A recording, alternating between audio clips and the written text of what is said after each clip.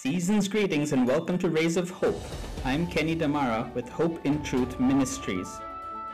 Something that lends credibility and certainty to the Christian faith in a world of skepticism is fulfilled prophecy. Once God speaks a word and it realizes in time, space, and matter, the defenses of skepticism crumble.